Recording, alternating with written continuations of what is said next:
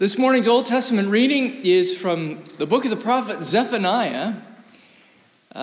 Again, this reading is the same from a different translation, but the same reading that we heard at the lighting of the Advent candles, as it is prescribed for us this morning in the Revised Common Lectionary. I invite you once again to listen for a word from the Lord. As it is written, "Sing, O daughter of Zion, shout, O Israel.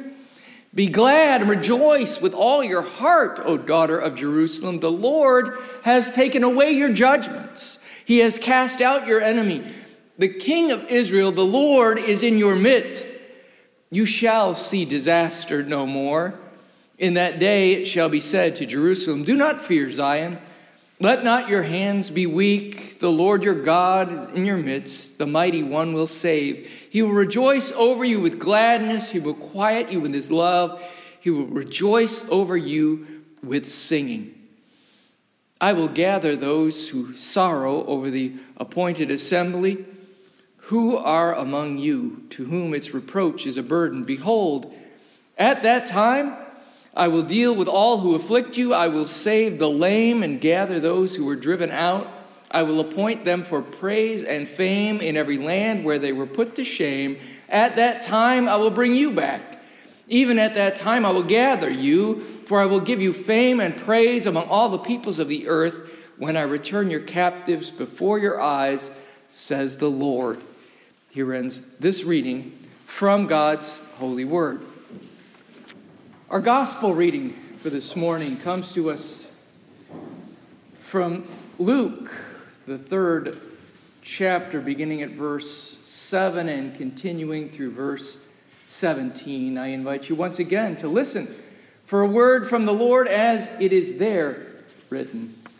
John, the baptizer, said to the crowds that came out to be baptized by him, "You brood of vipers, who warned you to flee from the wrath to come? Bear fruits worthy of repentance. Do not begin to say to yourselves, 'We have Abraham as our ancestor,' for I tell you, God is able from these stones to raise up children to Abraham. Even now, the axe is lying at the root of the trees. Every tree, therefore, that does not bear good fruit is cut down and thrown into the fire." And the crowds asked him, "What then shall we do?"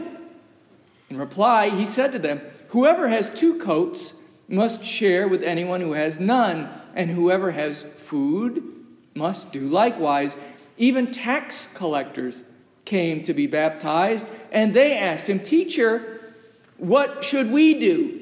He said to them, "Collect no more than the amount prescribed for you." Soldiers also asked him, "And we, what should we do?" He said to them, "Do not extort money from anyone by threats or false accusation, and be satisfied with your wages."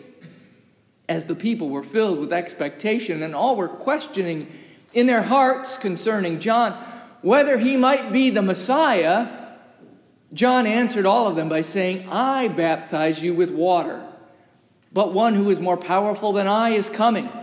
I am not worthy to untie the thong of his sandals. He will baptize you with the Holy Spirit and fire. His winnowing fork is in his hand to clear his threshing floor and to gather the wheat into his granary, but the chaff he will burn with unquenchable fire." Here ends this reading from God's holy word. As we are making our way through this season of Advent, it is customary for this Revised Common Lectionary of ours to point us to passages from Scripture that feature John the Baptist and his ministry, for he was a very important herald of the imminent arrival of the Messiah. So this morning we come to one of those in which we find the baptizer seemingly surprised and perhaps even a bit disappointed that his ministry is becoming so popular and reaching so many people. Bear fruits worthy of repentance, instructs John, right after castigating those who came out to be baptized. by saying, in effect, well, look who's here. How did you get the word that the judgment day was fast approaching? Those who had come to the Jordan seeking a baptism of forgiveness were confronted with the baptizer's prerequisites. He tells them, whoever has 2 coats must share with anyone who has none. Whoever has food must do likewise. And even to the tax collectors, he told them, "Teacher, what should we do?" As they asked, he responded, "Collect no more than the amount prescribed for you." And to soldiers who asked, "What about us?" he said to them, "Don't extort money from anyone by false accusations or threats, and be satisfied with the wages which you already earn." This call to repentance is one that the Hebrew people of John's time would have been familiar with from their scriptures.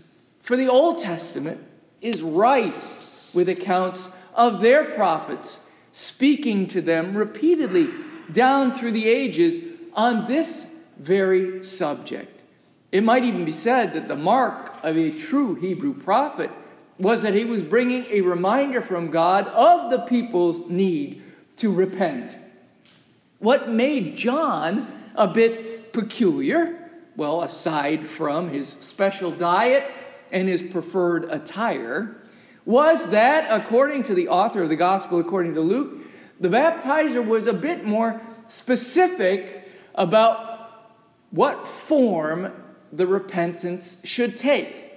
Unlike so many of the prophets which had preceded him, John's message wasn't simply about this nebulous need for the people to repent. It wasn't about their need to return to worship of the one true God. It wasn't simply about their tragic wandering off to pledge allegiances to other deities, making offerings to idols and the like.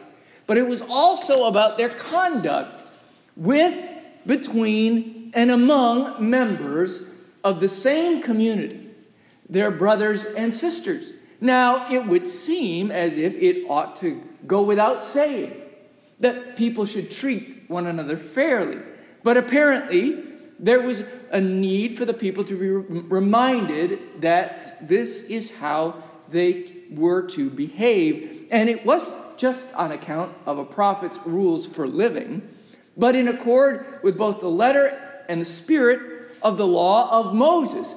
And in fact, in this morning's adult Sunday school lesson, we were studying about David and his kingship. And in that lesson, there was reference made to a concept of loving kindness. In Hebrew, the word is chesed. And David exemplified this loving kindness in his relationships with some people who were in a line that was not exceedingly friendly with David.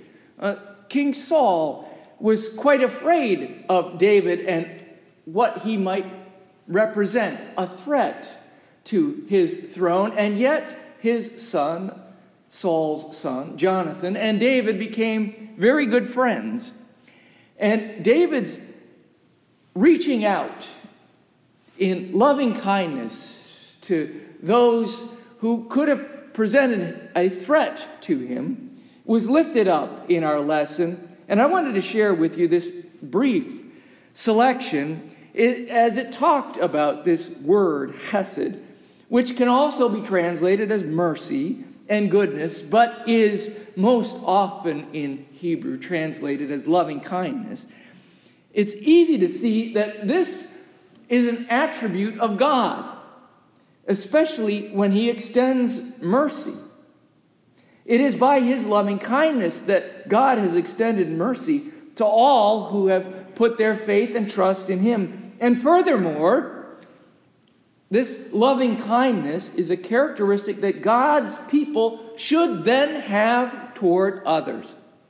Considering the kindness and mercy the Lord extends toward us, how important it is for his people to show that same kind of kindness and mercy to one another. And that's what John is reminding the people of.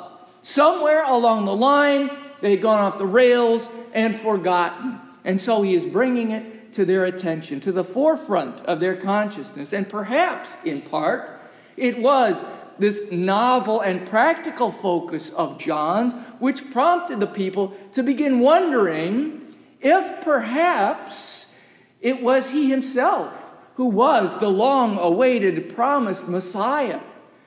When he heard of these rumors that were floating around, however, he quickly put a stop to them by telling the people unequivocally that they were very much mistaken, that he couldn't hold a candle to the one who was about to come and fulfill the prophecies of old.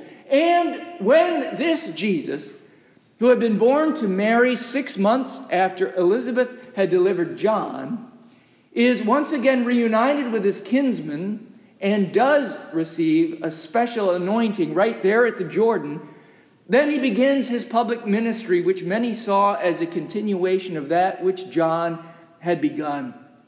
While the two men shared more than a lineage and a penchant for being, as McKemmy was himself labeled by Lord Cornbury, a disturber of governments, there were also marked differences in their messages. John was, after all, a prophet and a herald. He was called to preach the word of God that came to him there in the wilderness. And Jesus, on the other hand, was the word of God there in the wilderness and everywhere else he went.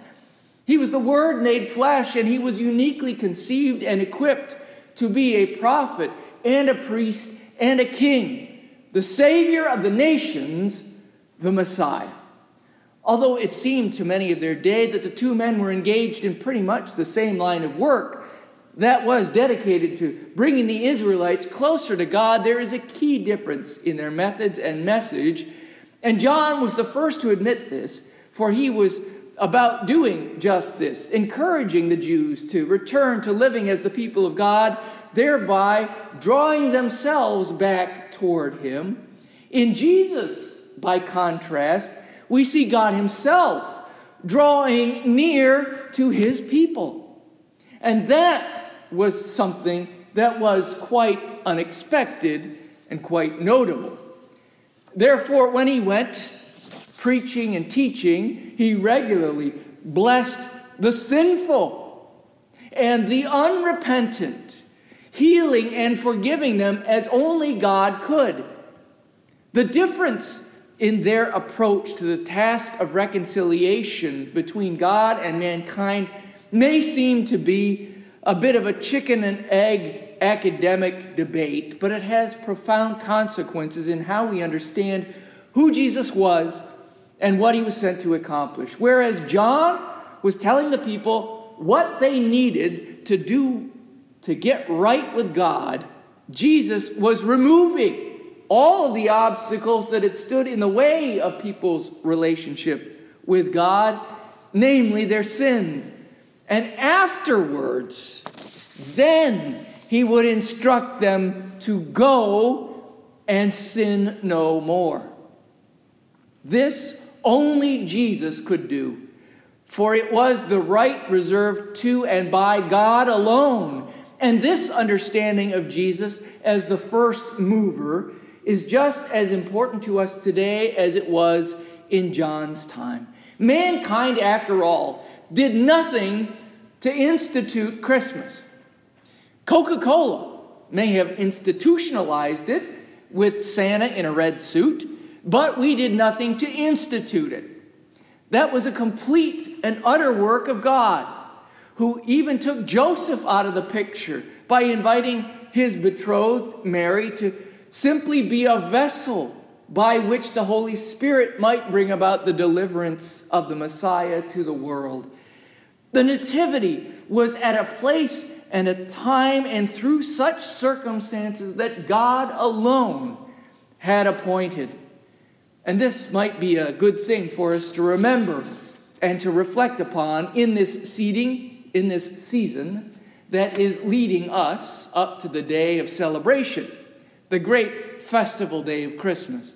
Though we often tend to make it about giving gifts, whether it be stuff to our kids or our grandkids or our spouses, or about giving the gift of fellowship with family and friends.